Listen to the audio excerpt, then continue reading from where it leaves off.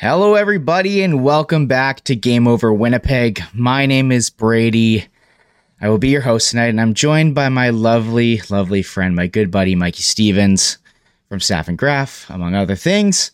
Mikey, how are you doing tonight? I'm doing great. There's nothing I want to talk about more than Canada's team, the Winnipeg Jets, just like you love them. Boy, this a Winnipeg Jets hockey game?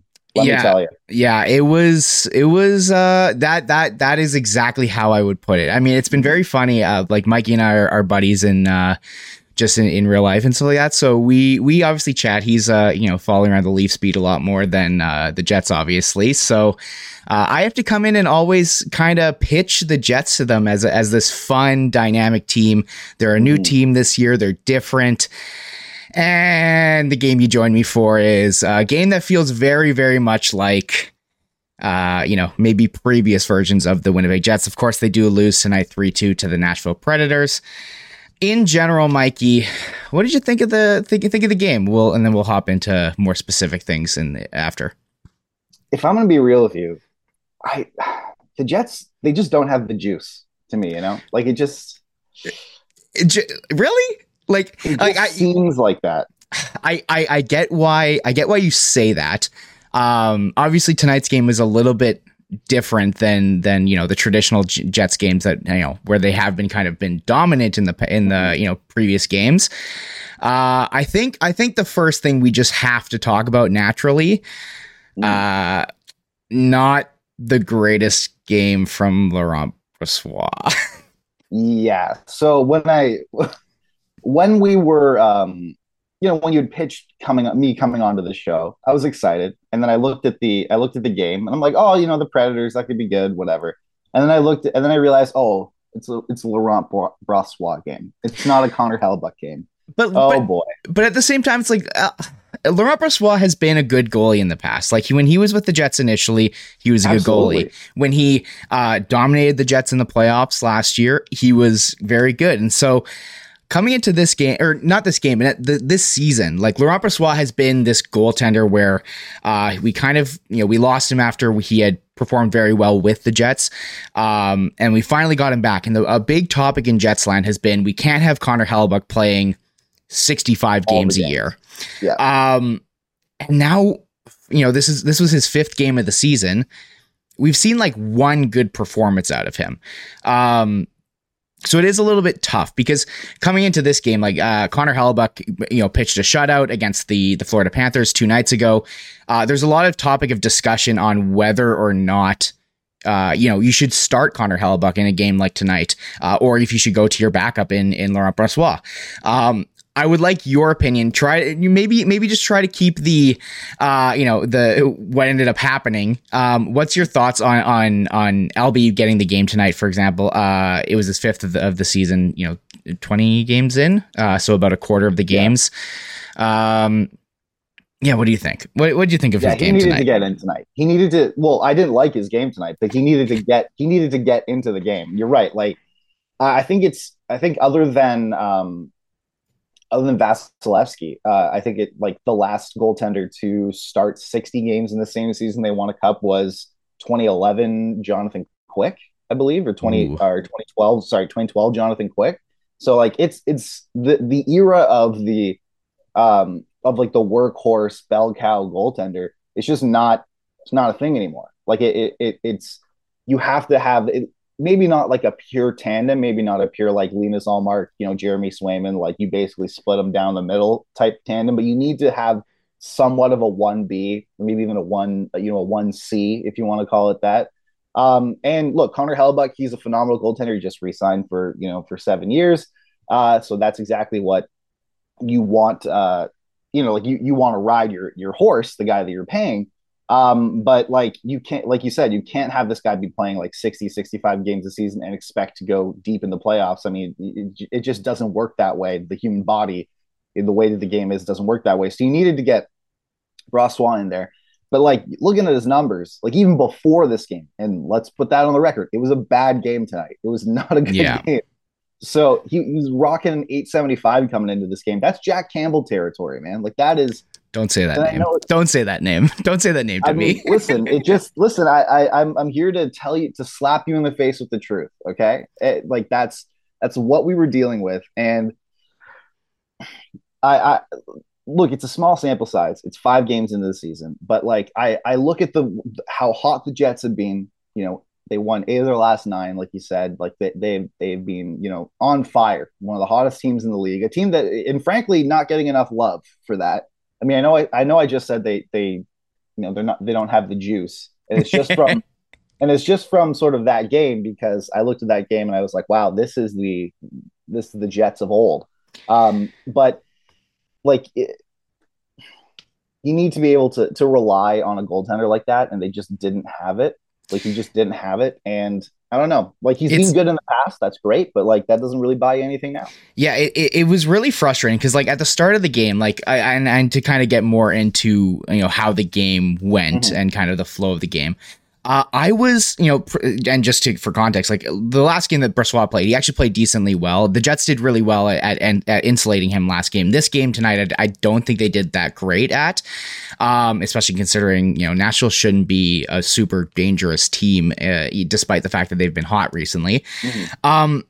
In the first period, I was really excited to talk about Brossoit because I thought that he started off the game and had some really, really important and good saves, some important moments. There was a moment where the Jets had just gotten like a flurry of shots on Saros, and we can talk about his game because he was phenomenal tonight.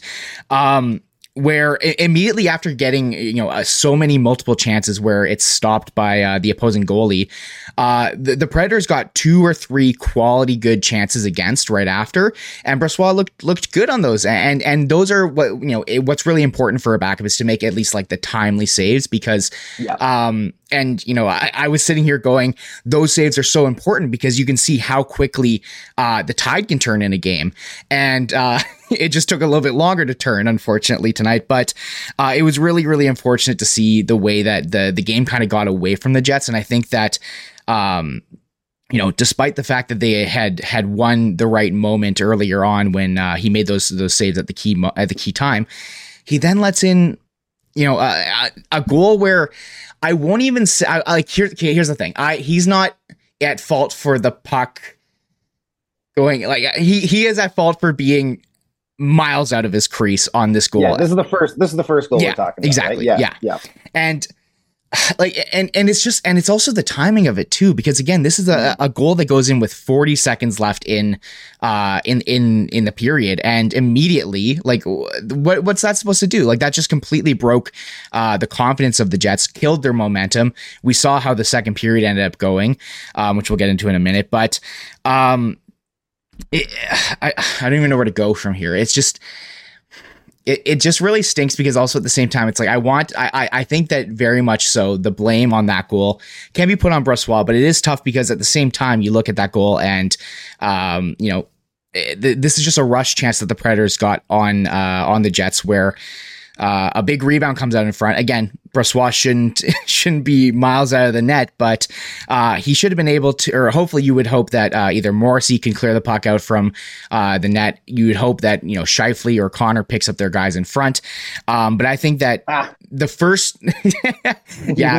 not what you would expect from the Jets, right? Or at least from those players. But I think the first goal, at very least, I think that despite the fact that Brossoit miles out of his crease, I think that there was more blame to go around the fact that the puck ended up in the net when it did. But then the second period happens, and Mikey, how bad was the Roman Josi goal on a scale of 1 to 10? Like we're talking like this happens to your team. How much doubt do you have in your goaltender for the rest of the game when this happens? That's a controller thrower right there. Like that was a rough goal. I texted you being like, man, like you weren't kidding about like Brossoit struggling coming into this game. The thing is with Brossoit in this game too is like, first of all, against a team like Nashville on the road on like a Sunday night is exactly the type of a situation that you want to put like your high end backup into, and that's exactly what Brossois is. Like I remember, I was talking with, can't remember who I was talking with about this, but we were at like a morning skate or something, and we were just like, I think Vegas was coming into town, and we were sort of like just lamenting about how the fact that he's not in Vegas. Where we're like, man, like Brossois like maybe the best like pure backup in the league. Like that is exactly what you want to the perfect situation you want to be able to rely on him for. But he like the thing is he looked pretty good outside of the goals he let in. Like I just feel like the goals that he let in were rough, obviously in a 1 goal game. And I know score effects took over, so who knows what the score could have been otherwise. But in a 1 goal game, you know, like the margin for error is razor thin, and you cannot let a goal in like that, like the Roman Yossi one. You just cannot. It surprised the fans, it surprised the players, it surprised me. It was it's just unacceptable, and it kind of went into it. Just sort of seemed like a self-fulfilling prophecy where he struggled. He had a good game, like you said before, but he was struggling coming in on the whole. And man, just not a good one to let in. Yeah, and as far as like the third goal goes for against, that one is just again one where where it just kills all of your confidence that you do have in your goalie. Again, sorry, not the third goal. Momentum killer, especially, and again, like you bookend the first period with a tough goal against, where you can definitely put some blame on him, and then you start the second period like that, and that immediately led to one of the most uninspiring, boring second periods. Yep. I cannot tell you I can't off the top of my head. I have to take notes no matter what when I do these games, but off the top of my head, there was barely anything I can tell you that happened in that second period, other than the goal that starts the period immediately off right away. That just the Jesus Christ, that's burned into my brain. Yeah. And then of course they get the power play goal right after, which again happens immediately, like almost immediately once the power play starts. And that one that is one where I will say Brossois couldn't have done anything. There's just a backdoor goal. It is what it is, but it's just a goal, like it's a goal.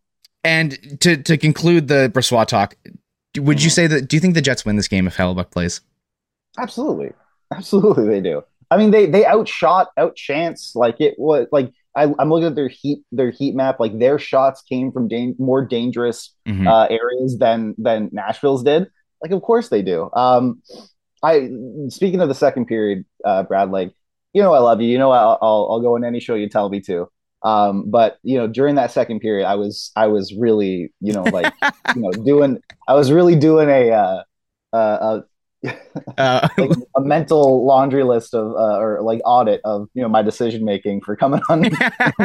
I was wondering what this episode was going to be like, just because I'm like, man, if this is the rest of the game, like I don't know if I'm good enough friends with anybody to sit through the rest of this. So look, it was a tough game. Every team has tough games. I feel like, and obviously we'll talk a bit more in depth about it, but like I feel like there's only so much. So you can only get so angry at a team that's won 8 of 9, and they drop a stinker like this. And also, like, to be fair, it could have been a lot worse. Like, oh, absolutely. The fact that it's a 1-goal game.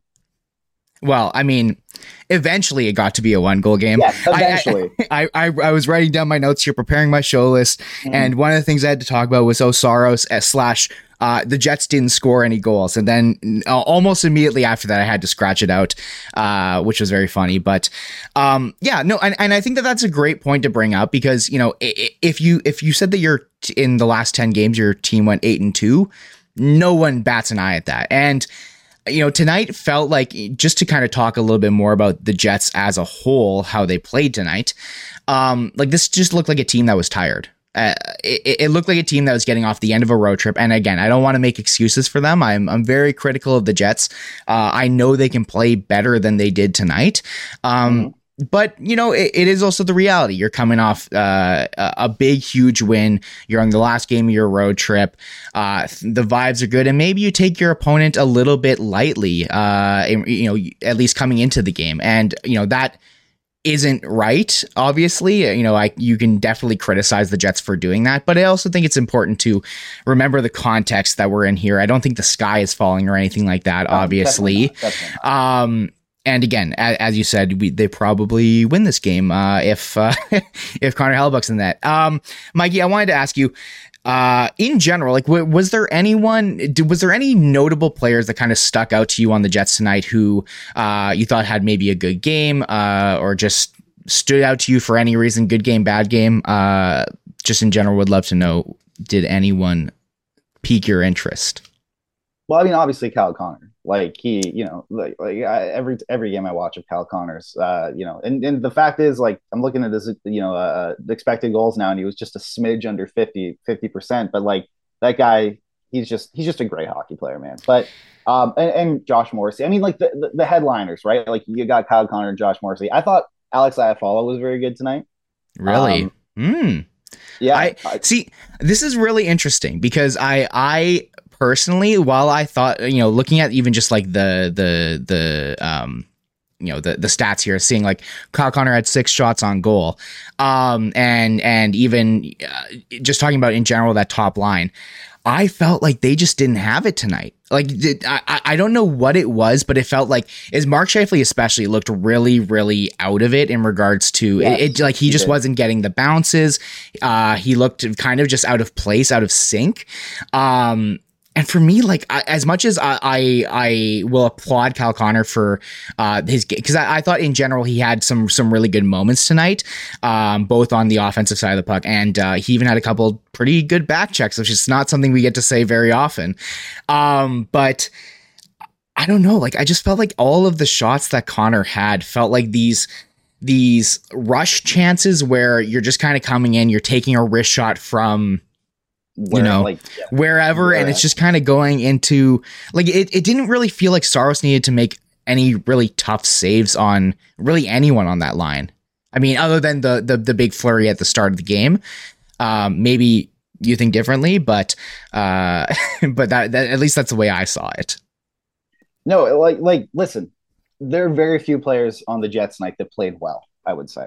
Like, it's, I thought that Josh Morrissey had a phenomenal game. Oh, absolutely. Yeah. He is a legitimate defenseman, man. Like he is in that conversation. He should be, included in those conversations when we talk about very good, if not, I don't know if I want to say elite, but like very, very good defenseman.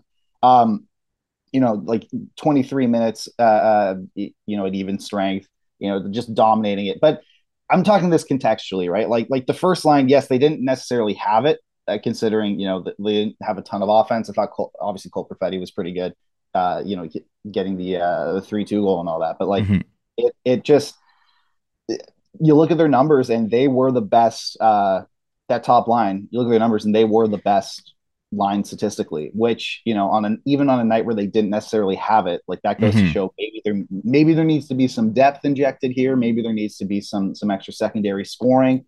I don't know. But I don't just in regards to secondary scoring with like the Jets, like normally the secondary scoring has come in very heavily through obviously the Nemesnikov Perfetti line, but also the Lowry Appleton Nino line usually is a lot better. I thought they played well in general in regards to constantly bringing like the forecheck on, making sure they were constantly on the other team. But I thought that they among the rest of the team had it was very difficult to see the puck management just in general for the Jets as a whole. It felt like they were losing the puck at moments that were unnecessary dump-ins. And I thought that while that line, I will say, I want to praise their forechecking, I felt like they weren't really able to create anything with it. So I think that that's where, in the past, like, that line is kind of played as almost the Jets' second line. And that's kind of, I think, where the ball got dropped tonight in regards to offense. Maybe, sorry, was that to me or something else? Outside? My bad. Sorry. We got a siren situation in the background. They're coming for your hot takes, Brad. But like saying Kyle Connor had a couple good back checks today. But I do want to bring you back to the first line really quickly, because right now in Jets land, there's been a big talk about Gabe Vilardi, because Gabe Vilardi is penciled to come back any day now, really. I think he's going to be a game time decision on Tuesday against the Stars. Initially, to start the season, he was playing, he was the third guy on the Scheifele Connor line. And that line looked really, really good. And with Iafallo on this top line, it's kind of given them a bit more of a worker rather than kind of a more skilled player. But at the same time, we've kind of seen, like, I thought tonight Iafallo didn't really bring a lot to, like, while he was in the right areas, he was battling for pucks. It just felt like that top line didn't feel like a top line. And I think the easy weak link to point out on that line is Iafallo. There's been a lot of discussion on where Gabe Vilardi goes when he comes back. I know you're not as well versed in the Jets lineup as I am, maybe, or some other people, but just off of the top of your head, where do you think you would throw that guy? Do you think you would start him off kind of slower down the lineup, give him some reps, or maybe toss him back in the top line, kind of where he was, or throw him with the second line somewhere? I would probably get him going and well, I don't know. Like, Gabe Vilardi is an interesting case because he does seem to thrive more, and I could be wrong on this, but just from even in the past, like, he does seem to thrive more when put in top six, sort of like offense first sort of situations. I mean, most players do, but I mean, he's a player that specifically kind of needs that. Mm-hmm.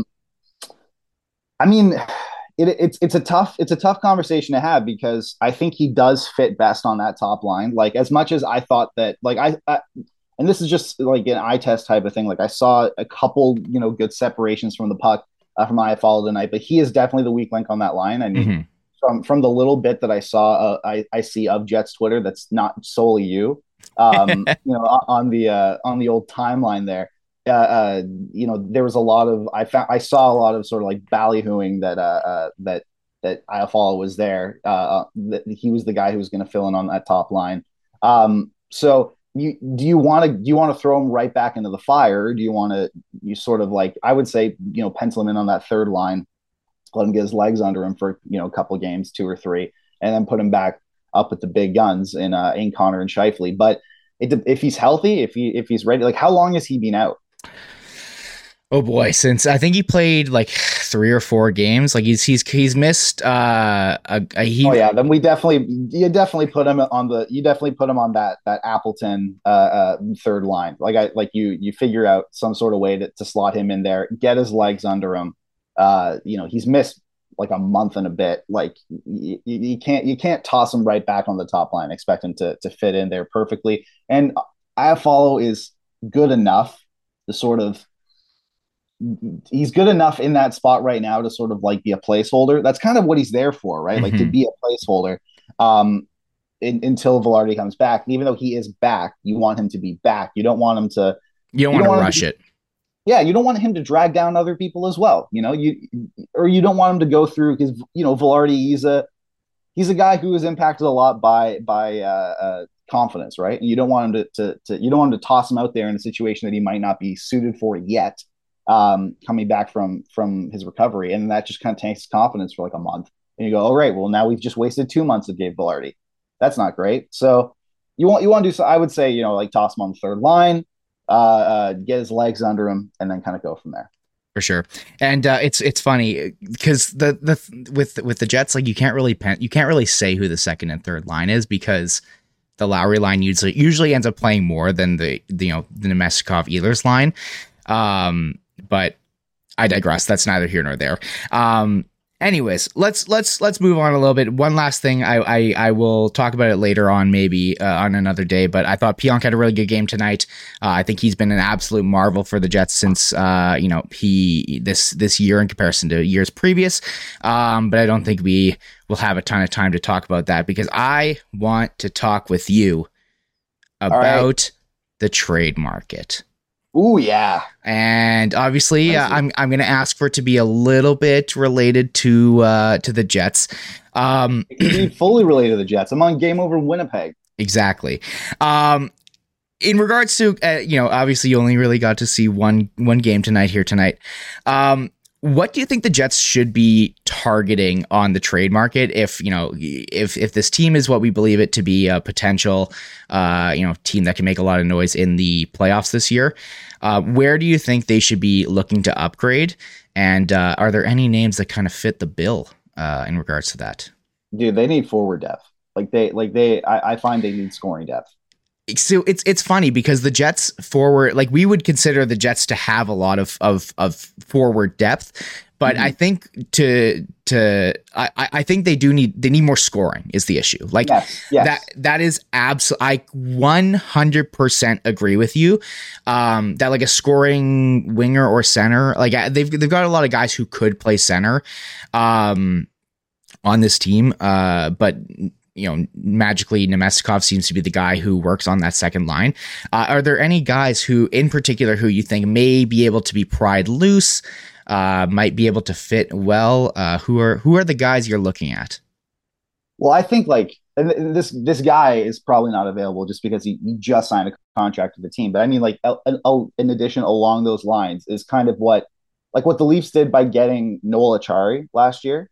A guy like that to inject on even like that fourth line, a guy who is potentially can give more than Axel Janssen, Fialbi, or even a Morgan Barron, just someone who can, listen, sorry, listen. He played a team low 651 at 5-on-5 tonight. He did well in his minutes. He did all right, but if you're not going to use him, then you want to slot someone in there who's maybe a bit more experienced or someone who can complement him. Yeah, I think a lot of that though also has to do with the Jets trying to come back and scoring. I feel like on another night he probably plays a little bit more and has a bit more of a bigger impact. And also there weren't that many penalties tonight too. He usually plays a lot more on the PK.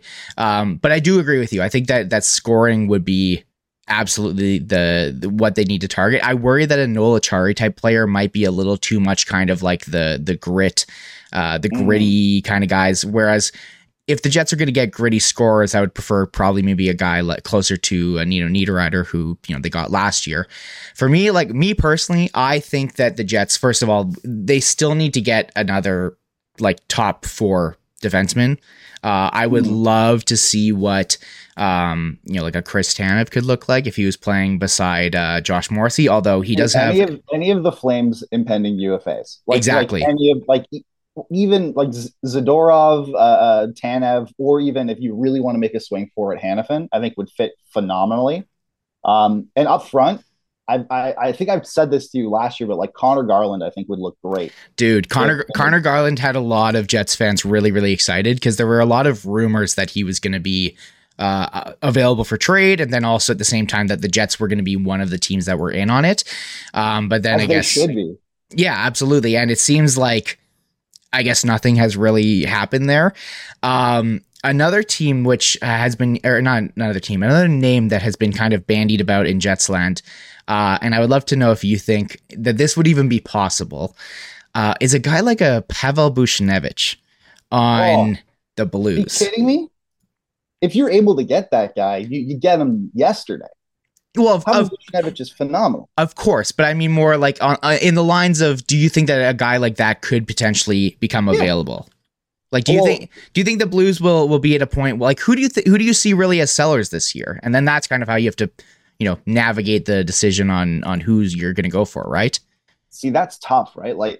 Especially because there are teams that were expected to be good that have had rocky starts, and you go okay, well, are they going to sell, or are they going to are they intending to sell, or is this just a rocky start? And as well with the way that the Florida Panthers made their run last year, there are going to be a lot of teams who are 5 or 6 points out of the playoff spot by the deadline and go well, all we got to do is get in, and we're just like the Panthers, we can do that. I feel like it's going to be somewhat of a seller's market just because it's going to be supply and demand. There's not going to be a ton of sellers out there because a lot of teams are going to delude themselves into thinking why not us, right? But for example, they say that they want to win, a lot more, and they say they want to, be a bit more, I don't know, respectable. But I would take a look at anyone on the Coyotes. I mean, go for Dumba. Dumba is a great rental option, and these are all rentals. But like Jason Zucker, for instance, I think would be a great addition. Mm-hmm. Like he's, if he'd cost a bit, I think, just because you'd probably have to do 50% retain and all that, like, which is not ideal. And also, he's not off to a super hot start. He's only got like 4 goals in 13 games, no assists, that kind of thing. But I think he would be a great guy to insert into that middle six. He's a scorer. He's got that proven track record. And he's also on an expiring contract, so who knows? And he's someone who, he's 32. He's not part of their plan. And also, like Matt Dumba, if you're looking for that top 4 defenseman, like you're talking about, I think he is a perfect fit. Like he is a guy who would really benefit kind of the way that this team plays.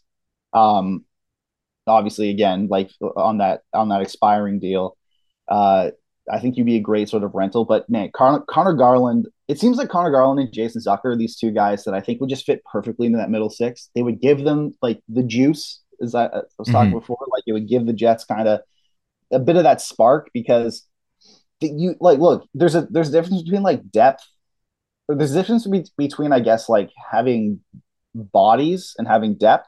I feel like the Jets have bodies. In the event of injuries, in the event of like whatever, you have the ability to slot guys in there and be good bodies. They're NHL bodies.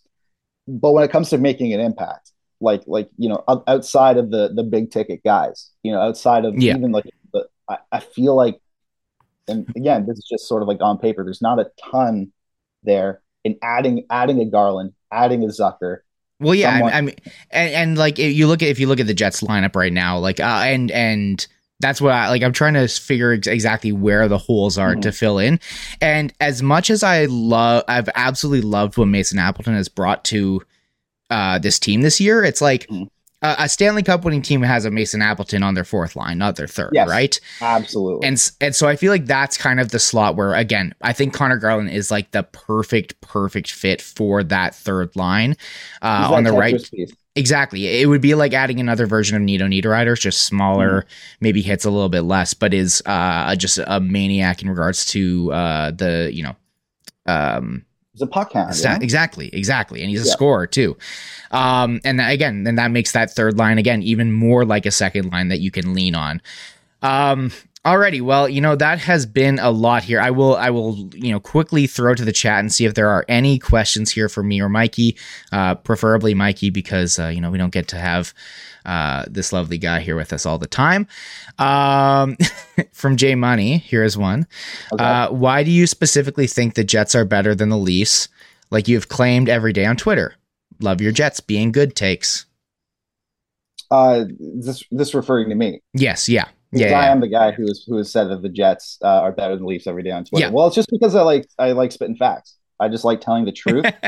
I'm a journalist, and it's just embedded in the truth. Look, I think the Jets are doing great this year. Like the fact that this team did so well, while given the we have to talk the fact that like this was Rick Bowness's 2nd game back. Like what team thrives the way the Jets have when their head coach has to step away? For like, what was it, like at least 2 weeks? Yeah. Like 2-3 weeks. Like that's extremely important. And on top of that, there's the emotional impact of that. They seem like they have turned somewhat of a corner. Obviously tonight was a bit of a setback, but like every team has setbacks. Yeah. I cover the Leafs, believe me, every game is a setback. So yeah, I think there's a lot to like about this Jets team. As much as I razz you, I josh around with you, Brad. But yeah, these Jets are they're giving they're going to make you start buying tickets out there again, and I think that's putting butts in seats. That's what we can all hope for. Exactly. I am glad you brought up the Rick Bowness thing, because I personally haven't mentioned it. Sorry, I didn't do the Florida game the other day. It really is interesting to see the way, again, a terrible thing to happen to his wife, Judy. But it's fantastic to see that she is doing better. Now she's even flying with the team. She'll be coming back with them to Winnipeg, and then she'll be staying in Winnipeg, hopefully going forward. And hopefully there's no setbacks. But I also think that one of the things that has really been key for the Jets this year is that the vibes are really good and completely different, it seems. Yeah, like the removal of Blake Wheeler last year as captain didn't really work because I think the Jets had a good first half of the season, and then I think things kind of slowly returned back to kind of the more, I'm not going to use the word, I don't want to use the word toxic, but just not good, let's just say. Whereas this year it really feels like Adam Lowry has really righted the ship in regards to leadership wise. As terrible as it has been, the horrible things that have happened to the people around the Jets, both, Adam Johnson and his connection to Neil Pionk, Alex Iafallo, among others, as well as, Judy Bonus, having Rick take some time away from the team. I feel like these, at the end of the day, the only silver lining you can take away from it is that it brought this team together. And I think that is one of the key points as to why they have been playing very, very well. I think that this is a team that will fight for each other. Again, tonight was a tough outing for them, but this is a team I actually feel very confident in regards to the possibilities that can happen. I think if they make the right moves, if they do the right retools at the deadline, I think that this team could be scary going into the playoffs. And Mikey, I'll let you have any final notes here, because I think we're gonna probably end it off on that. If you feel free to plug anything you got going on, do your thing. Yeah, well, I'm for the time being at the Hockey News, so read my stuff over there. Staff and Graph podcast. Myself and Rachel Dory, we're pumping out the content. It's going great, so we're doing that. And yeah, look, the Jets are in a great place. I would love to do this again, Brad. If you ever need someone, watching Jets hockey is a lot more fun than I thought it was going to be, at least. So that's good. But yeah, no, like Jets fans, you should be very happy, despite the fact that this was somewhat of a lackluster game. I think you should be very happy and optimistic, because it does seem, just from an outside perspective, that the vibes are a lot different. And vibes really, really do matter over the course of an 82 game, 8-month season. So, you can all sleep well tonight. For sure. And with that, we are going to leave you. Make sure to follow Mikey on Twitter at Mikey Stevens 81. Follow myself at NHL Chunky. Follow at SDPN Sports. Like the stream. Subscribe to SDPN. We're almost at 100K subs. Please do that. We would really appreciate it. Anyways, have yourselves a wonderful week. The Jets will be back at it on Tuesday. Liz will be here to take you through that game. But thanks for tuning in. Have yourselves a wonderful evening.